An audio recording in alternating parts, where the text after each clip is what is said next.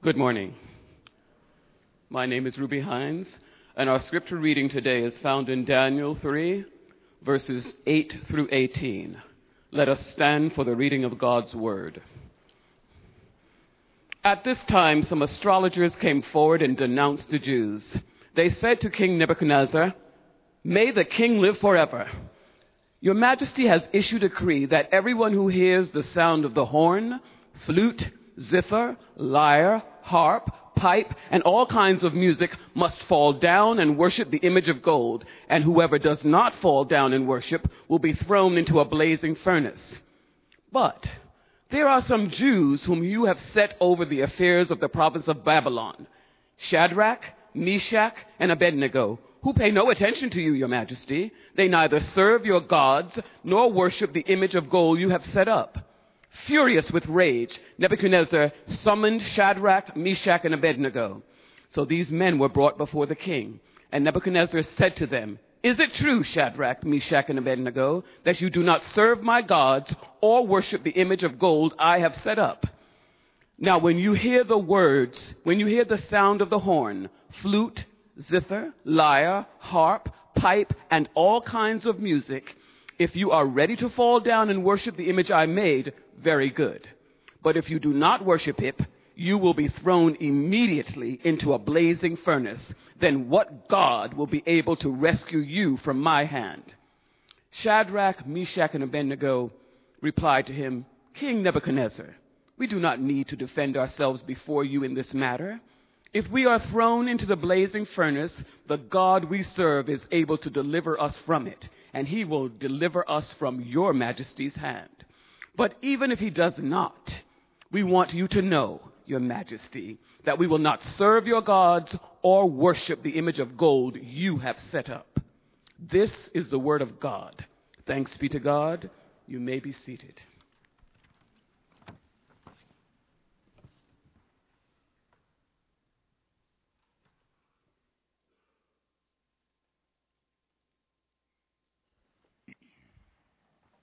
Good morning. It's a wonderful gift for me to be able to be with you this morning. This congregation has had an impact on my life for many, many years. In fact, I had just become a Christian early in college when I met the first group of people that I have encountered over the course of my life that have been affected by this church. They were people that were also connected to Park Street Church in Boston. And I was attending college in the Northwest, and somehow here was a church in Southern California and a church in Boston that was making a difference in lives in Washington State. And that was just an amazing introduction to the breadth and range of what God can do. So this congregation for many years has mattered to me personally. It also matters to me, of course, because of now the connection between this congregation and Fuller Seminary, where I've first had the opportunity over the last 4 years to teach and more recently have stepped into this new role at Fuller. It's a very exciting and wonderful season. Thank you for your prayers and support for the seminary and for all the ways that our lives and ministries have intersected over these years.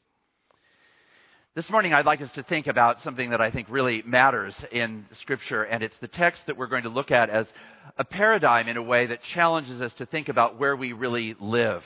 Where do we live? As we think about that this morning, let's pray.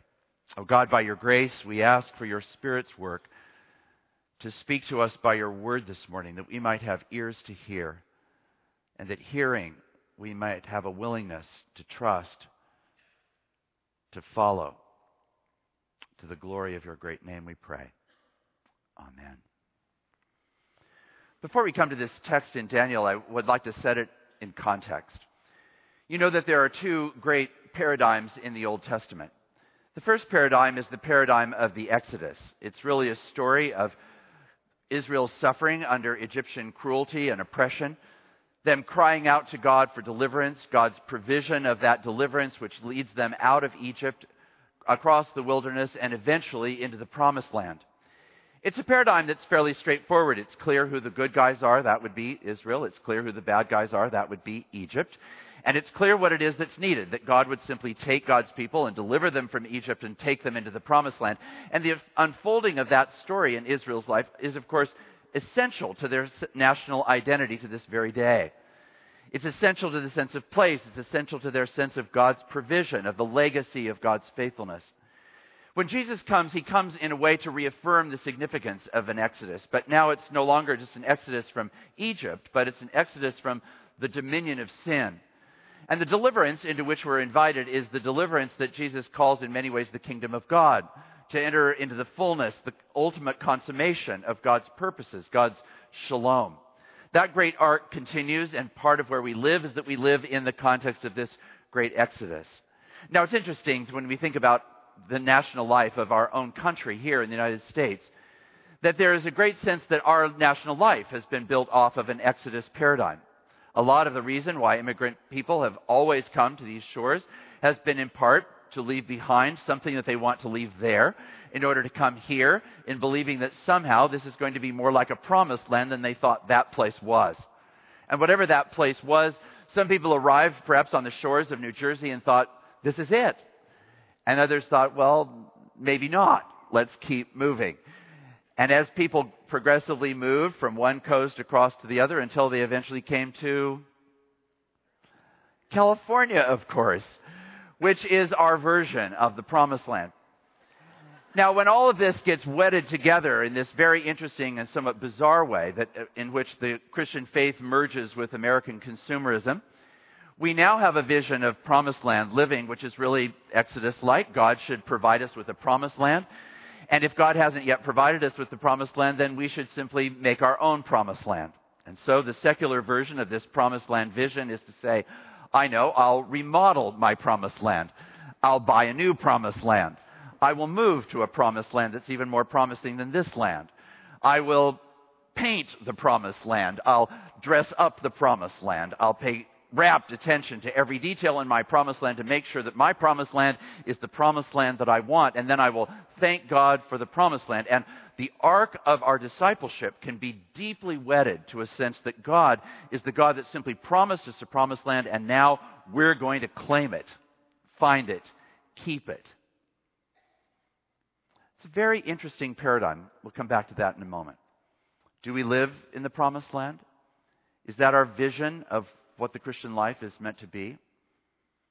Let's pick up the second great paradigm of the Old Testament, which is the story of exile. The story of exile is really quite a different story. In Israel's life, if they were confident of anything, they were confident that they had their worship right. After all, they had the one true and living God. That God had been providing for them over the centuries and ultimately brings them into the Promised Land and ultimately brings them to a context in which they have the right architecture, the right liturgy, the right sound system, the right form of worship, the annual ritual cycle that told them again and again who they were and how God had been faithful to them.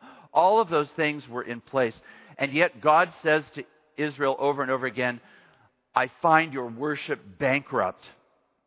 It's bankrupt because it has all the right form, but it actually is absent the most essential reality, which is the demonstration that your life looks like my life.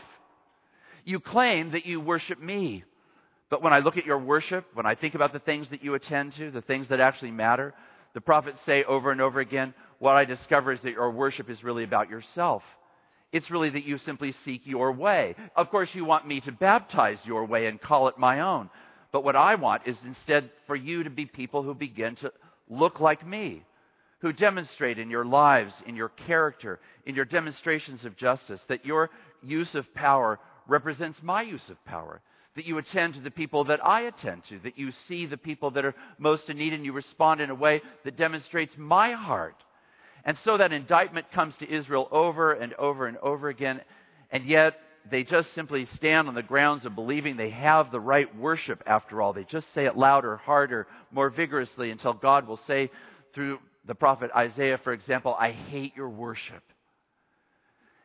And the discipline that God sends Israel in that season of its life is the exile. Now here it's not so clear who the good guys are and who the bad guys are. Oh yes, they're taken captive by Babylon. But now that they live in Babylon, in exile, it's a context in which they are implicated as bad guys as well as good guys. They're people who share in a narrative that's a lot more complicated, where they're there really because of their faithlessness despite God's faithfulness. And they're there to work out a discipline now that says, if I strip you of all of the signs of your worship, if I take away your implements of worship and desecrate the temple and create a different context in which you're meant to live, and I say, now how here, as exiles, as strangers in a strange land, how will you demonstrate that you belong to me? And that's really what the whole exilic season in Israel's life is about.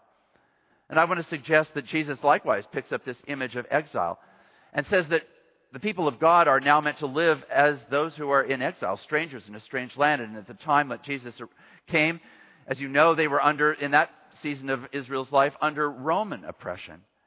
And now again, they were called upon to say, who do we belong to? How will we demonstrate that we are strangers in a strange land, that we belong to God? When we come to the significance of an image that Jesus uses, like, for example, in the Sermon on the Mount, that we are called to be light and salt, those images only make sense if, in fact, we live in exile. If we live in the Promised Land, you don't need salt and light, because the whole nature of Promised Land is that you've arrived. But if you live in exile, in a culture and context which is putrefying and decaying, you need some sort of active agent that's going to resist that, which is what salt does. If you live in a context of darkness, you need light. And what are we to be? We're to live in exile as salt and light, as witnesses to a reality that's beyond the exilic circumstances in which we find ourselves, that points to a God that meets us in exile. One of the questions really then is, where do we live?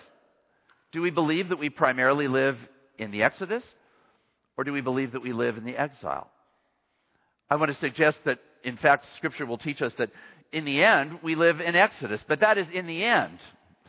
When God brings all things together, we live in the context of the assurance that God will finally make all things right. But today, while that great arc of the Exodus continues and will one day bring us to the fulfillment of all of God's longings and desires for us, the fulfillment of the kingdom of God, today I think we will do a whole lot more justice to God and to the life that God calls us to live if we understand ourselves to be exiles. People who live as strangers in a strange land, who feel the dissonance between ourselves and the life that we've been called to live, who are needing to be people who show up as light and salt in a culture that is in decay, a culture of darkness. And it's in that way that I want us to think then for a few moments this morning about the book of Daniel. Daniel is written about an exile, about a set of exiles, in fact, Daniel and his friends. In the chapter 1 of Daniel, what we see, of course, is a brief summary of Nebuchadnezzar's plundering of Israel, taking and desecrating the temple, removing some of its implements and signs of sacred use. And now Daniel and his friends, considered the best and the brightest, are the ones who are invited all the way into Nebuchadnezzar's house. And chapter 1 of the book of Daniel is really about how are they going to remember who they are in the midst of exile. They decide that the way they're going to do this is through the practice of dietary law, so that every time they eat, they remember that though we live in Nebuchadnezzar's house, we belong to Yahweh. Imagine the significance of that. An act of daily remembrance. An act several times every day, that every time they eat, they say, oh, we live in Nebuchadnezzar's house, it's true. We're given new literature, new jobs, new names, a whole new culture to live in and to, in some ways, assimilate into. But we know that we belong to Yahweh.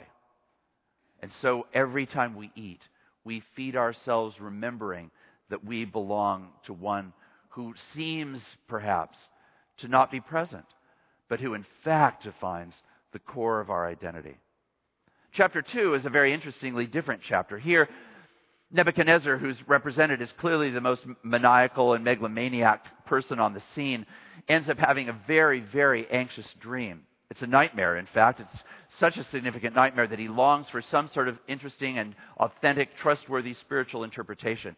It's fascinating that in the writing of the book of Daniel, in fact, Nebuchadnezzar's anxiety is highlighted to such a degree because earlier this sense of his power makes him seem impervious to any kind of threat.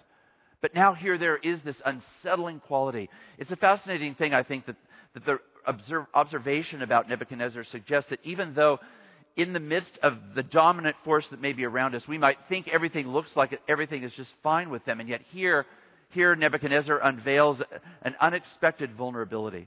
He doesn't want the usual words from his soothsayers and enchanters and magicians to interpret the dream. So he sets a different test. He says, this time what I want is a truly trustworthy word. I don't want the usual song and dance. I need to know whether what you're going to say to me is actually real, trustworthy, reliable. So I need you to tell me the dream and its interpretation. Now, the enchanters and soothsayers, no. See, Nebuchadnezzar, the way this works is, first you tell us the dream, and then we will tell you the interpretation. And he says, no, I know that what you're doing is just trying to bide time. It's the usual dance. No, I need a trustworthy word. I want you to tell me the dream and the interpretation. Then I will know whether in fact your word could be trusted. Well, Daniel and his friends gather around. They cry out to God. They receive an answer to their prayers that gives them the insight into the dream and its interpretation. And it's no wonder that Nebuchadnezzar was terrified, because in fact it was a dream about his own disintegrating kingdom. The fact that everything that he now owns and triumphs over is going to fall into disarray and chaos. He may be at the crowning top of that in all of his golden glory, but at the bottom there's mud and stubble and decay, and the whole thing is finally going to crash down. It's a fascinating image. And in that context, Daniel and his friends come and they say, now, Nebuchadnezzar, you need to understand that this word that we're going to offer you did not come from us. You're absolutely right. There's no one on heaven or earth that could answer this apart from God. And our God has actually told us this. But our God raises up kings and deposes kings, by the way. And that God has now given us a word, an authentic, trustworthy word, to tell you, in fact, that this is the horrific fact. Your kingdom and its life will ultimately crash. Fascinatingly, Nebuchadnezzar thanks them for this authentic word. It's very interesting. This is a moment in which they understand that, in fact, they've given the worst news that Nebuchadnezzar could have imagined, and yet he receives it gratefully because it's true. It's also fascinating to me that when they pray for not only God's insight and understanding about this dream and its interpretation for their sake, but they pray for it for the sake of all the soothsayers, the pagan worshipers that were around them, those who were their rivals, you might say, as interpreters of dreams. And it's interesting that instead of claiming some sort of special prerogative, that thought of it as sort of like, we're going to demonstrate that our God's better than your God. Our God is the one who can tell us the dream and its interpretation, neener, unlike your God. Instead, they pray for the well-being of the other enchanters and magicians. It's a very interesting image. It's frankly more like light and salt. It's wanting the well-being, as Jeremiah 29 says, seeking the welfare of the city, for in its welfare you will find your welfare. There's this instinct, this exilic instinct, that isn't just about themselves. It's about actually seeking the welfare of others as well. All this brings us to chapter 3, a chapter which is well known probably to most, if not all of us. A story of this dramatic, burning, fiery furnace. Now, I want to suggest that often the book of Daniel is thought to be a book of all kinds of dangerous and dramatic stories, but I think the greatest danger is not the fiery furnace or later the lion's den. It's actually the felt board. By that I mean the two-dimensional Sunday school reductionism of this story into something that feels flat, non-dimensional, a kind of quaint anachronism, instead of actually this vigorous expression of what it means to live as faithful exiles. By chapter 3, what happens is that the soothsayers and enchanters watch as Nebuchadnezzar builds this golden statue, which had in fact been the focus of the nightmare in chapter 2. And some who are watching this occur and who understand what it is that's being asked for, that they would worship the golden statue that King Nebuchadnezzar has set up, have heard and memorized and understood the whole rubric of how it's supposed to unfold. Did you hear in the language of it as it was read a moment ago? It captures it so amazingly. The very rhythm of the form, I think, suggests precisely what it is that the text is really trying to say. You are commanded, O peoples, nations, and languages, that when you hear the sound of the horn, pipe, lyre, trigon, harp, drum, and entire musical ensemble, you are to fall down and worship the golden statue that King Nebuchadnezzar has set up. And then, when you hear the sound of the horn, pipe, lyre, trigon, harp, and every musical ensemble. You shall worship the golden statue that King Nebuchadnezzar has set up. And over and over and over again, this mesmerizing rhythm is set in motion. It strikes me that idolatry always works best when it's set in the context of a mesmerizing rhythm. It always works best when we just receive the cue.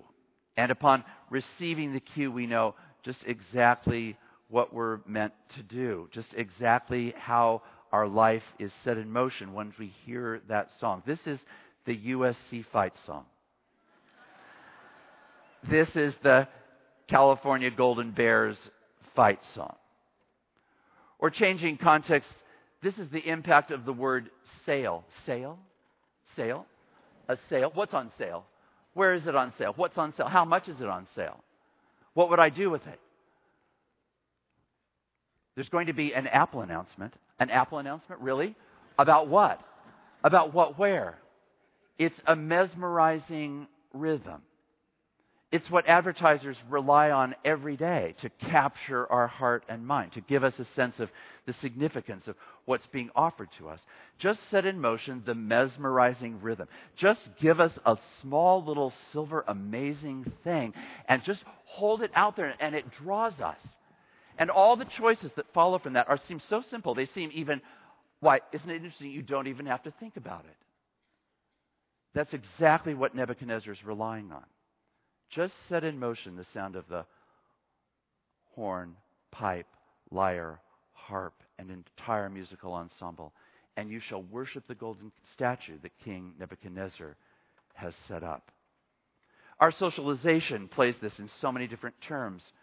So we think, for example, of the mesmerizing rhythms of nationalism, the mesmerizing rhythms of fear, the mesmerizing rhythms of cultural anxiety, economic influence.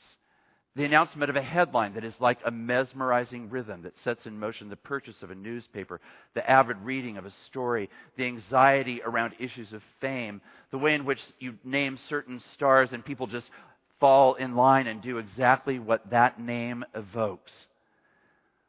All of that is part of it. So is racism. An amazing sense that subtly, quietly, in our hearts, in our circumstances, immigrant, illegal immigrant. These are mesmerizing rhythms. This week in our national life, we've been experiencing in Congress the mesmerizing rhythms of left and right. And depending on which instincts we may have and which rhythm we give attention to, people have fallen in line in a highly predictable way that exactly mirrors the fissure lines that exist in the life of our national experience. It's just the mesmerizing rhythms. So we have to ask ourselves, how attentive would we be to that? What strength would we have in the face of mesmerizing rhythms? It's fascinating that in chapter 3, Shadrach, Meshach, and Abednego have the strength of character and mind and heart to not bow down. Those who watch them not bow down, those whose lives have been saved in chapter 2, go to Nebuchadnezzar and they say, now Nebuchadnezzar, we of course have bowed down and worshiped the golden statue that King Nebuchadnezzar has set up because we know that when we hear the sound of the horn, pipe, lyre, trigon, harp, and entire musical ensemble, we've done exactly what you asked of us. But there are certain Jews, those whose neck you saved in chapter 2, who saved our neck, well now we're turning them into you because they have actually failed to bow down to your gods. We think you'd like to know that. We just thought we'd like to report it. So they report it. And Nebuchadnezzar, in characteristic rage, goes into a fit and says, how could it possibly be? And they say, well, it could definitely be. Why don't you call them in? He goes to them, in fact. He goes to them, he says, now, is it true that you do not worship the golden statue that I have set up? Now, when you hear the sound of the horn, pipe, lyre, trigon, he tries to get the mesmerizing rhythms going. He tries to get them to just say, bow down, I'm going to give you another opportunity. And now, full of rage, with the fire heating behind him, 7 times hotter than it's ever been heated before. And in that context, it's as though he's saying, there is nothing and no one, even the gods in heaven, who could save you from my anger, from my wrath. The most amazing thing happens. It's the highlight of of the whole text. Shadrach, Meshach, and Abednego say, "Oh, you silly, silly little man. You think you actually control our lives. You think that who we are and what we're about is really determined by you. We think that somehow you think that you could set in motion the sound of the horn, pipe, lyre, trigon, harp, an entire musical ensemble, and we would worship the golden statue that you have set up? Oh, you silly little person. Like, what are you thinking?" We're able to distinguish the greater danger from the lesser danger. And the greater danger that they are absolutely clear about is the danger of the idolatry, not the danger of the fire. They're clear that, in fact, the real risk is that they're going to worship a false god, not that they're going to somehow simply lose their life. They say we might lose our life, we might not lose our life. God might save us, He might not save us. But whether He saves us or whether He doesn't save us, we're not going to bow down and worship the golden statue that you have set up. They are, in other words, unhooked. Entirely unhooked. Are you? It's really important, I think, that as we think about the meaning of our discipleship, that we consider the places of assimilation. Study after study after study is done about the church in America, and study after study after study suggests that there's almost nothing distinctive about the American church from the rest of our culture. Oh, we might do something different on Sunday morning.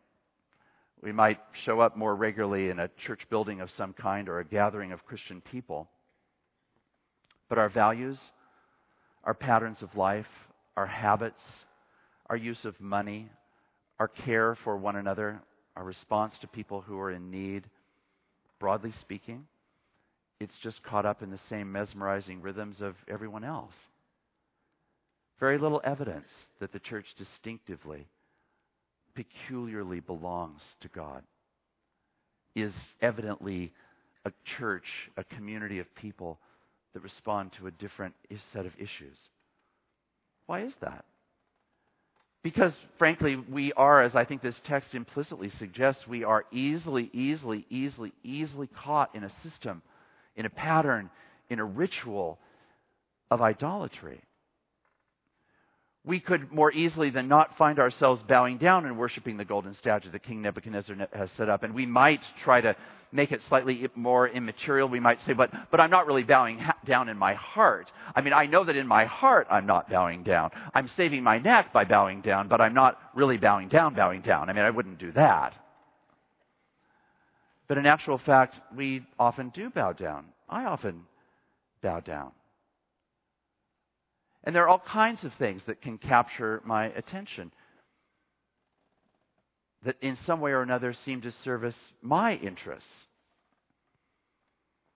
One time I was speaking at a conference that had such bright lights on the stage that I really wasn't able to see very much beyond that. Almost no one in front of me was actually visible, but there was a video monitor here that had an image of me. And then on this side of the stage, there was another large video monitor that had another image of me. And then, of course, there was me. And I thought, this is sort of the postmodern trinity. There's me, and there's me, and there's me. This is the world I've always wanted. This is what I was made for. I was made for this world where everybody seems to be raptly attending to me, exactly in agreement with me, doing just what I would want to have done, caring about what I care about, seeing the world in the way that I see the world. It's all about me. And if I was going to be in a 12-step program, it would need to be Idolaters Anonymous, and I would need to stand and say, "Hi, I'm Mark, and I'm an idolater. And my idol is me."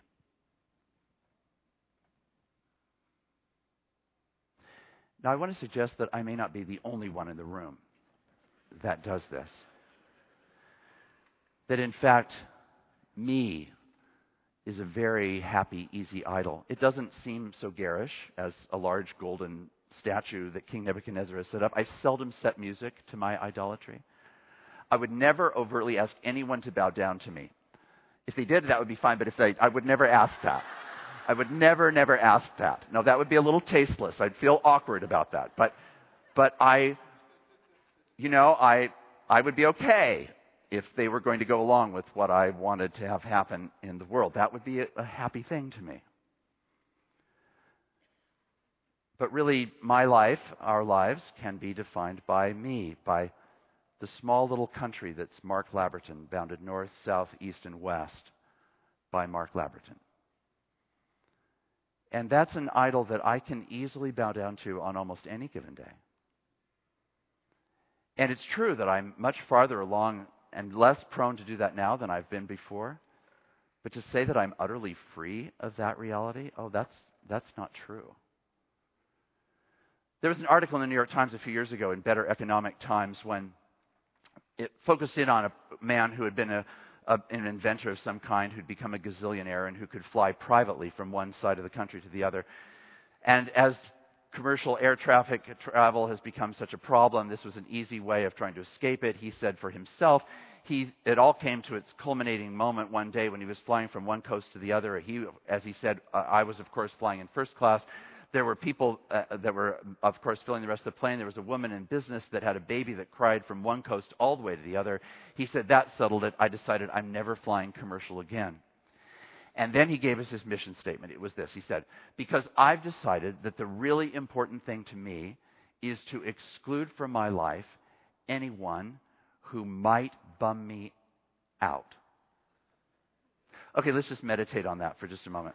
It's a kind of cultural mantra for just a minute. I've decided that the really important thing to me is to exclude from my life anyone who might bum me out.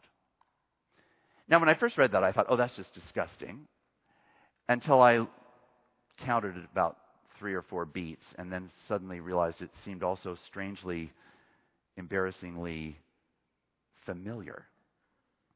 I don't get to practice it at the elite level of this guy. I don't get to fly around in private jets.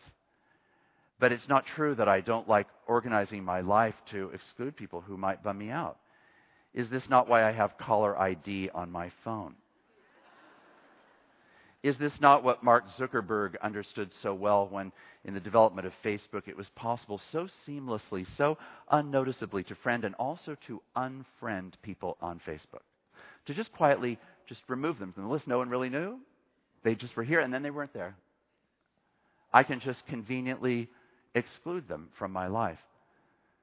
Does it not actually explain a great deal about ways that I use my time, about where I go, about who I spend time with and who I don't? The first time I had the privilege of having an administrative assistant, it suddenly dawned on me that this person existed in order to actually fulfill this hope.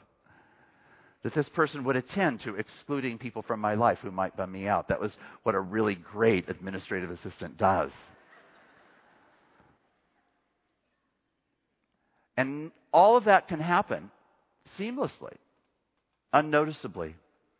It's just the mesmerizing rhythms. I'm just living my life. I'm just living my sociology. I'm just doing what seems so natural and so obvious and so inconsequential and so ordinary.